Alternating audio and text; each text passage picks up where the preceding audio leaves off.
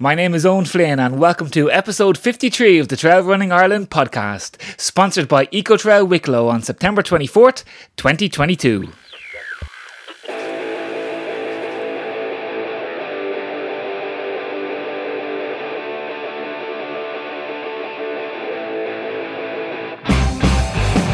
Hey everybody, hope you're all well, and with the holiday season in full swing and another heat wave upon us again this week and this weekend, I'm going to do a shorter episode this week and take a short break from the feature interviews as I'm on holidays myself this week, and instead I'm going to replay for you the special feature that we did a few weeks back on warm weather training and warm weather racing. Very important given the weekend that we're about to have and the temperatures set to soar over 28, over 30 degrees.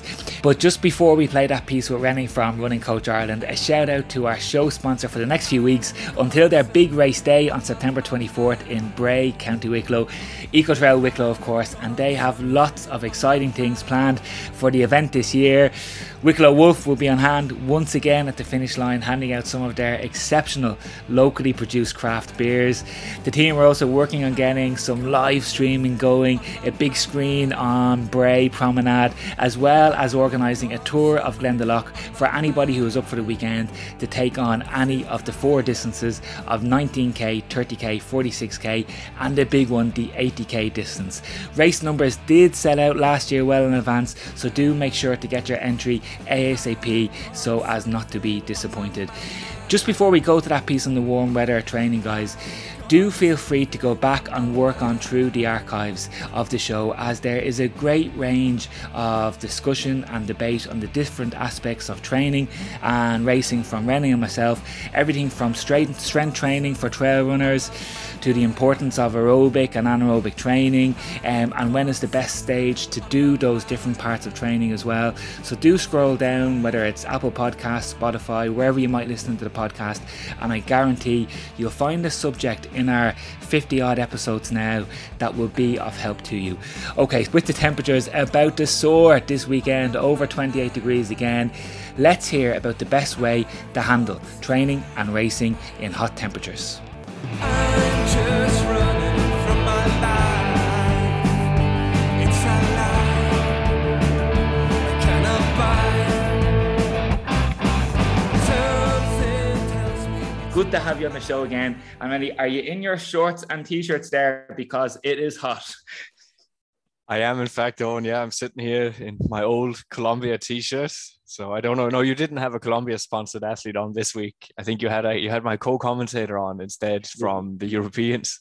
We did. We've got Paul coming up now in a couple of minutes, Rennie, after our own chat, and I think the listeners are really going to enjoy it. And I'm about to head out the door myself just after we have our call here, Rennie. And I'm just looking at the temperatures here. Now, I'm in Las Palmas, as the listeners know, and it's about 29, 30 degrees, which is kind of at my limit of when of the temperature that I can withstand as I'm training. But there's a heat temperature all across Europe. Up in mainland Spain and France, it's even higher. It's in the mid-30s.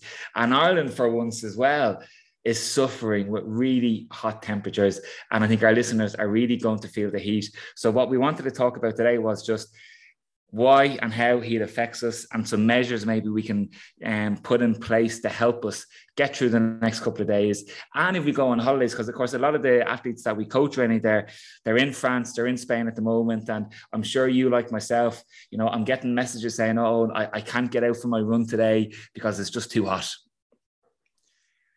Yeah, I haven't actually had anyone who has refused to go out for a run, Owen, but I do have people who are concerned about it. People I'm especially concerned when it's a race in the heat. Yeah. But they also are, I can see little complaints in the comments, all right, where, oh, it was really tough today because of the heat, or I didn't run quite as far as I had planned because of the heat. Yeah, so it's definitely something that if you can learn how to manage it for training, you can maybe not lose the training you plan to do if you know how to adjust properly to it. And for racing, of course, if it really is hot and it's a road race, the problem is you simply cannot run as quickly as you would like to, and those who try generally drop out. And you've probably heard all the horror stories of people who went over to the Stockholm Marathon and it was 25 degrees and they just kept on target pace, and then they had to retire after 20 miles.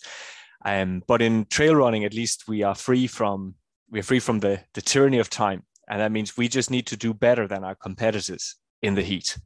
So I think that's a nice segue maybe for those who I think are racing as we did for the last few weeks here in Ireland, and it was a big difference. I certainly thought it was a big difference last Wednesday when I went out for the Earl's Drive race, just after coming back from La Palma.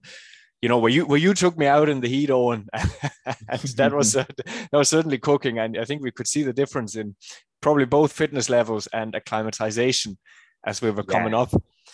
Yeah, and of course, there's different levels, isn't there, Rennie? When we are going out to train in the heat, in the hot temperatures, that, we can feel hot, but we can still maybe train. And we just need to manage our expectations where maybe instead of doing 60, 65 minutes, we need to cut it back to 40 to 45 as we're adapting to the new hot temperatures. But then once our body temperature begins to go from 36.5, 37, up to say towards 38.5, 39, that's when the real red flags appear, and when we might experience symptoms like dizziness, low blood pressure, nausea. We've all seen videos on YouTube over the years of those runners who their central governor system just hasn't actually kicked in, and they've managed to override the brain that is telling them to slow down so they can cool down. And they make it so close to finish lines, but their body just gives up, and they end up wandering from side to side on the track or on the road. Thankfully, I don't think we've seen as much on the trails or the roads yet, but we do have to be very careful, don't we? Because if we even go beyond that one more to the next level where our body temperature is hitting 40 to 41, well, then that's when heat stroke kicks in, organ failure, and that's when, we're on our way to the hospital. Yeah, if we start at that dramatic level, which, as you say, heat stroke is the worst of the types of heat, or you could say fatigue you can get. There's something called heat cramps. We can talk about that, and heat exhaustion, which is in the middle. And I think that's what I suffered after Sunday, when you and I were out. But I think that's actually a good example of what makes the difference between being able to run in a hot environment and not, because by the time we got out that Sunday, and I think it was about noontime, I had already run down there for 4 days and I hadn't really had any problems. Obviously I could feel it was a bit warmer than in Ireland. But there was a few factors that made the difference. And it's when you look at those factors, you can see, well, okay, these are the things I need to watch out for, or the listener needs to watch out for as well. So first of all the other days I was out, I was either running by myself, or I was the fittest person running on the day. Okay, so that means I was under no pressure to keep at the intensity I felt was ideal. But I was also running generally later in the day. So obviously that makes a difference, whereas we ran right in the midday heat. So that's a very simple thing you can first of all do, is look at your schedule and try and not pick the worst spell, right? If you're in a new hot country, a new hot environment, or the temperature's gone up the way it has, maybe it's time to change your noon runs to morning runs. But of course, you might also choose to utilize it, because if you have a hot run coming up now in a warmer country in the next month or two, actually running at noon, if you know how to manage it, could be right. So I think, Owen, you wanted today to go into both how can we adapt so that, we are ready when we do it in training and racing, but also what can you do during and what can you do after. And I think we can maybe start with after, because that's what I saw most recently myself. So when you come from a run where you can feel this sort of heat exhaustion, and you had a few of the symptoms there, it can be that your pulse is a bit more rapid. It can be fatigue, dizziness, faintness, heavy sweating. It can even be total loss of appetite, muscle cramps, headaches. I actually had mild headache. I was a little bit fatigued. Definitely the heart rate was higher than it should be. That was kind of the main thing for me straight after. But I was lucky, obviously, that we were staying in this lovely place and there was a pool. So the first thing to do was I drank a good bit of water coming back to the car. But you have to be careful when you do that, because if you drink too much water and too quickly, first of all, you could obviously just vomit. That's a common thing to happen if you're already a bit heat exhausted. And you may deplete your salts too much. And that's actually the most dangerous thing that can happen to you. Right, because we know this condition they call hyponatremia, so low natrium or low salt.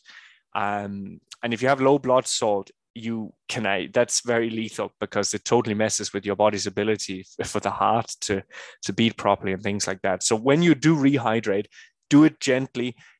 Maybe instead of just pouring gallons of water down, pour the first one over your head. As you say, if you have ice packs, I actually had that, Owen, because the little fridge in the place we stayed was full of these plastic ice packs. I forget the English name for them, but I packed them every day in the boot of the car. And that was mainly actually to keep my drinks cold, so they weren't warm by the time you got back. But you probably noticed when we were driving home, I asked you to drive because I was feeling a little bit slow in the head. I packed some of those ice packs on my body.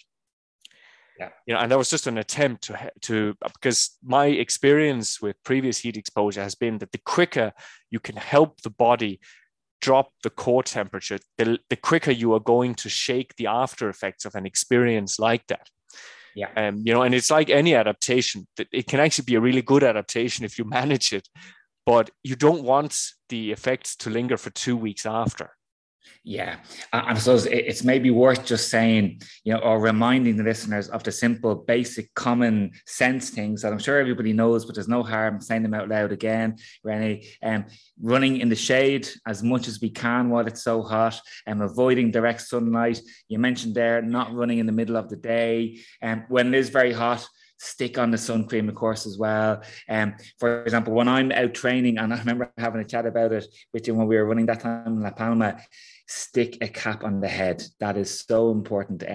When I go out running, if I didn't have a cap, I would go back to the house and I would go and make sure that I have a cap on me, because you just avoid that glare of the sun on your face, on the back of your head, of course, as well, neck. And it does play a key role in helping to cool you down. Now, there are other things while we're running that can help, Rennie, as well. And you might think that, well, I better make sure that I drink a lot when I'm running. But from what I've read, Rennie, I'm sure you've seen the same, that drinking actually while we're running, because, we're 60, 70, 80 kilos in body weight, taking on 100 meters or 100 milliliters of probably lukewarm water, unless you have that ice pack fridge with you, keeping your water cool as you're running along, it's not actually going to help that much. Likewise, if you think, oh, well, I know I'm going to go for a big long run tomorrow. I know tomorrow's going to be 28 degrees, so I'm going to drink loads today, so I'm hydrated for tomorrow. That's not really going to help either, because you're just going to end up overworking your kidneys and spending more time in the bathroom than usual. The ice cold pack that you mentioned, we've often seen, I think, over the years, more so in the World Championships and the Olympic Games, the real pro guys that might have the ice packs around their neck as they're warming up. I don't know if you've ever done that, Rennie, or if you ever had to do that in a race yourself. No, not really, because mainly I didn't have access to a proper cold vest, that the few times it was hot enough. The race that affected me the most was actually the Copenhagen Marathon, believe it or not, because it was 25 degrees, and yourself when you're running a marathon 25 degrees, that it's too hot. Because we were traveling, there was only so much gear you can bring. So I just poured, as you say there, I poured a lot over my head during the race, because I was aware that apart from the electrolyte drinks, if I just drank like a lunatic, it would be, right down hyponatremia lane and a problems. But what I do tend to do when it's really hot is I barely do any warm up. And that's something I learned from, I think it might have been Lorraine Moller, one of her books, where she mentioned that anecdote that she was preparing. It might have been the Barcelona Olympic Marathon in 1992. And she said she did see some elites who she felt were doing way too involved warm-ups for the temperature they were running in. And she said she felt she was already warm. Her muscles were warm just from the climate. So she felt, instead she was just going to stay in the shadow for as long as possible to keep her body temperature down. So I think that could be an easy strategy to adopt. Keep yourself in the shadow until the last minute. Use the first few K as a warm-up when you race on a hot day. Yeah. Of course, a lot of people do the low tech thing. They have a cap, or they have a sweatband, or they have a bandana, something like that, and they soak that in water, or they carry these little sponges. We've seen that a lot with elites as well in marathon. They basically carry a sponge, and whenever they come to a water station, they could just get it soaked, and they put that over their head. So that's a pretty good way to to do it. And we know for our ultra trail guys, they can take in a little bit more water if they are very good at using things like salt tablets, because that way you can get a steady flow as well as salt as you're rehydrating. Mm. And of course, probably one of the best ways, Rennie, to prepare ourselves to run in the heat and to get the benefit of running in the heat, because there can be great benefit from it as well as we get fitter and as our heart learns to pump more plasma throughout the body, so therefore more oxygen get into our muscles, of course, is to, similar to altitude training, we adapt over time. Over a 7 to 10 day period, we will get a lot more efficient running in the heat, won't we? So if we're on holidays, a 2-week holiday in Spain or France, we can actually get great benefit if we do it bit by bit, if we do it strategically, we don't do too much too soon, that when we come back to Ireland for our race in 2 weeks' time after getting through the heat wave, and if we're back to normal cool temperatures in Ireland, we'll get quite a similar boost in performance as if we were altitude training for 2 weeks as well, I think. Yeah, a lot of people have said you need to treat it exactly the same way and you get similar benefits, so that when you run in hotter climates, you can actually get the same exercise benefit, but running at a lower pace, which is the same, as at altitude training. And you're looking at fairly similar timeframes as well. So it's something, ideally, you need to commit a little bit of time to it, at least a few weeks, but ideally more. Some research actually shows up to 9 weeks is optimal, which is quite a long time. But at the end of the day, the main thing to understand with any stressor is that when you do it, there is a negative and a positive effect. And the negative effect is more short-term and the positive effect is more long-term. But it means you need to know the timing, because it's a little bit similar to this story of ours, right? That obviously when you have heat exhaustion on Sunday, you're not reaping the benefit of that by the Wednesday race. Quite the contrary. And that's certainly how I felt. I felt overheated right from the start. But I feel better now. And I have had previous experiences training in Singapore. So Singapore has general humidity between 83% and 100%, right? So that means you can barely sweat. Even at midnight, it's 28 degrees there. And that's when I was running right in the middle of the night. And I did 200 plus K weeks there. And it was hard. It was very, very hard. But once I got home and I shook off that experience, I was in very, very good shape to run in the Irish climate. Yeah. So that's one example. But obviously, if you go back and look at the paces, they were not what they would have been, running in Ireland. But it's not the only thing you can do. It's because we had a few of our clients were racing in hot climates this year, and they had questions about, well, how can I do it? Because where I live right now, it's not that warm. And they didn't have the opportunity to go anywhere, because we've had kind of a very poor spring here. So there's 2 different ways. It's called heat acclimatization. That's the general thing you're speaking about. And you can do it either in an artificial environment or you can do it in a natural environment. They're the 2 different ways. So that means outdoor, basically, or indoor in the lab. And you can do it in a passive way, or you can do it while exercising. And a lot of people call that controlled hypothermia. So that means you're trying to bring up your body temperature in a controlled way. If you do it while running, it's generally done with various different techniques, from very low tech, just wearing more layers, right? So that if you're going to do Marathon des Sables or something like that, you might do most of your runs carrying much more layers than is appropriate for what you're running in. You could be in long sleeve jogging pants, and you could be having 2 or 3 layers on top, stuff like that. That would be a very low tech way of always working out warmer. The passive one, because I don't want to give people 100 examples, because I think most people can kind of imagine it, ways you could do it. But a very standard way that it was done by one of our clients is that after most of their runs, they would go straight home and sit in a sauna. They had access to one, or a hot tub, for 20 to 30 minutes. Yeah. And that's a very common tactic, and that way your body temperature basically goes up. And if you do that consistently for a number of weeks, you get that heat acclimatization effect. But I know, Owen, you had a cheeky response when we were saying before. I think you were saying, first of all, you just need to get fitter.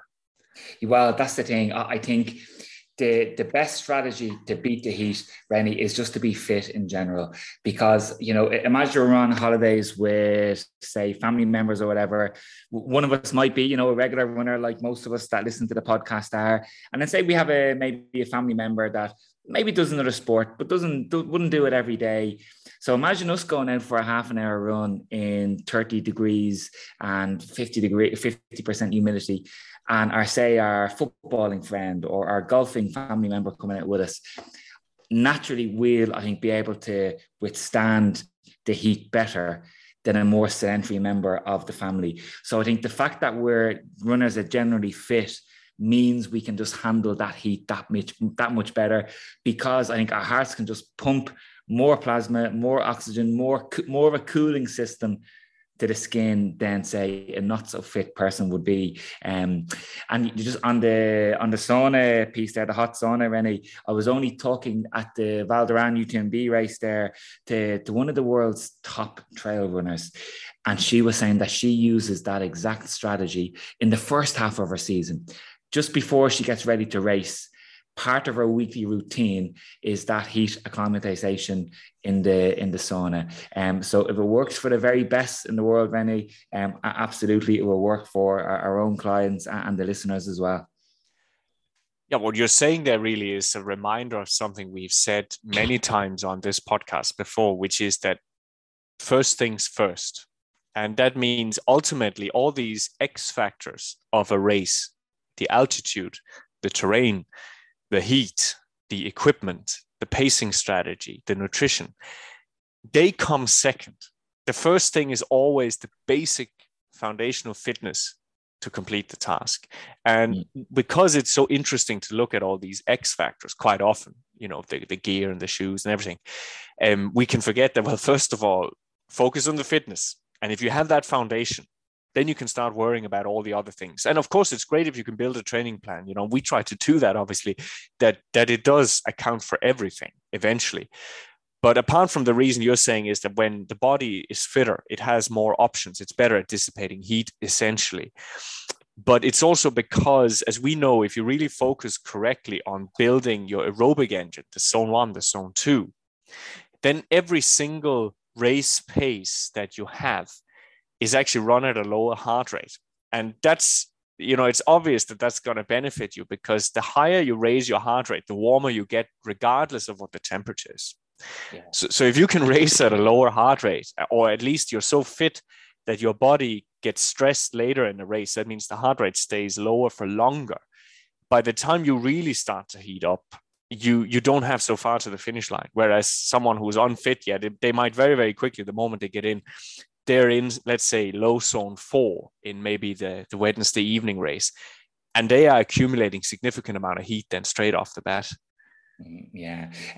I know when I was listening to the Science for Sport podcast, which is very good, Rennie, as well, highly recommended to the listeners, the sports scientist, Professor Ross Tucker, he was saying that from the research that he's done on it, he thinks that the limit in terms of temperature and humidity, because we do need to combine the two to get our overall heat index when we're thinking about training and performing in heat, his top limit was 35 degrees temperature and 60-degree humidity.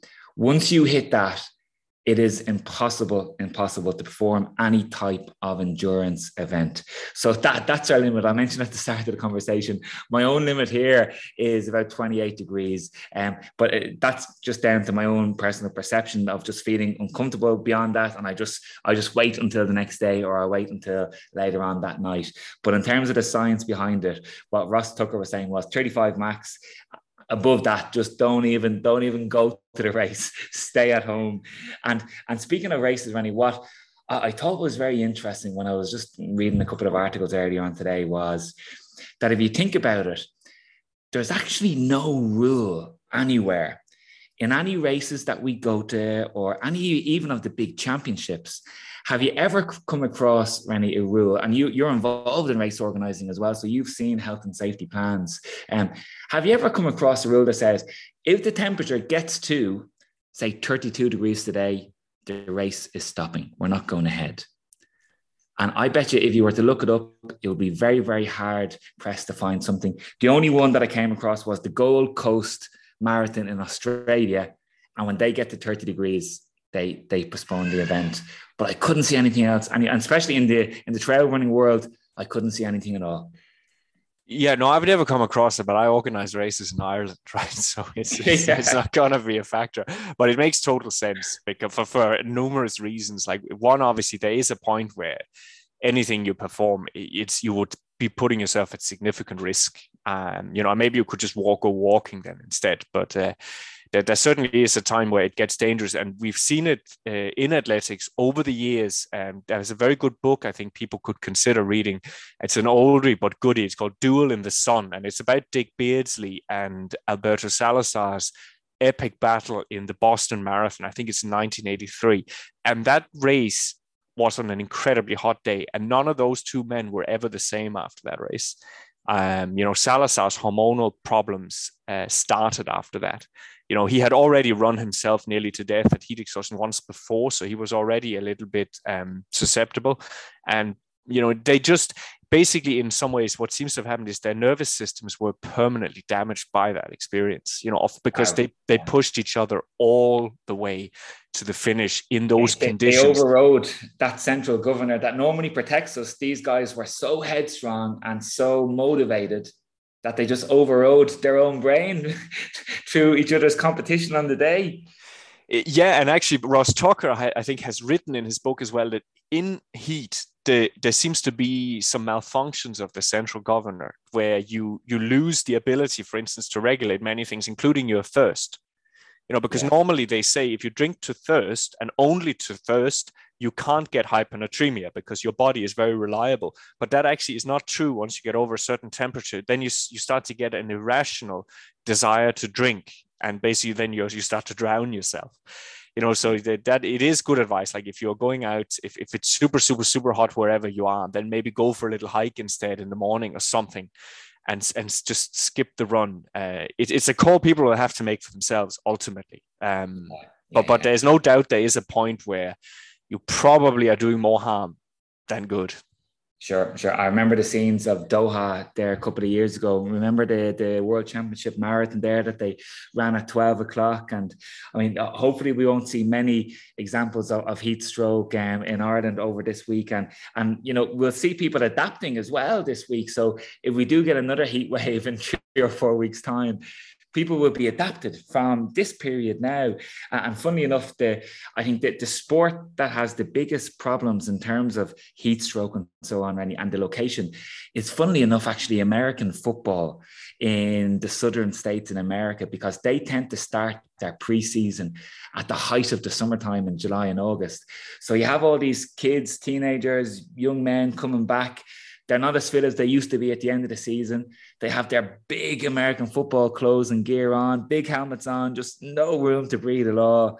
And they're down in whatever, Arizona, Texas, in the mid-30s, high 40s, trying to get ready for their high school and college football seasons. And that's where you'll find the most examples of heat stroke. Well, I think you're thinking of that case back from 2009, where there was a coach, one of these college coaches in America. He got charged actually for homicide because, like many of these college teams, they have this grueling preseason program, which is all about how tough you can be, and really showing the coach who is going to be on the team. And they had this grueling routine that they always put the athletes through. But it was particularly hot that day. And I believe 2 of the students died from heat exhaustion, and he then had to, unfortunately for him, he probably was at fault. Obviously it was a complicated case because they had obviously done something before where it hadn't happened, but it wasn't the only time. I think there's more cases if people go search where it has happened in American college football, that these extremely hard, high intensity sessions done in the summer preseason, some peeps in those big, all that gear, the players just collapsed and died. And, that's a high price to pay for sport and to show your coach you're tough. And I get how it can happen because, you know, you and I all know what sort of environment that probably is. You know, it's a very Yeah. obviously masculine environment. High performance is all about showing you're tough, but it does show the danger, unfortunately. Yeah, absolutely. But listen, Rennie, hopefully all the listeners get through the next couple of days okay. They have their caps on, they have their ice packs and ice baths ready to go. And with a bit of luck, we all might come out stronger over the next week, and we'll be good to race again in 2 or 3 weeks' time. Rennie, thanks a million for that today, and sure, we'll talk soon, mate. All right, I'll see you home. Take care.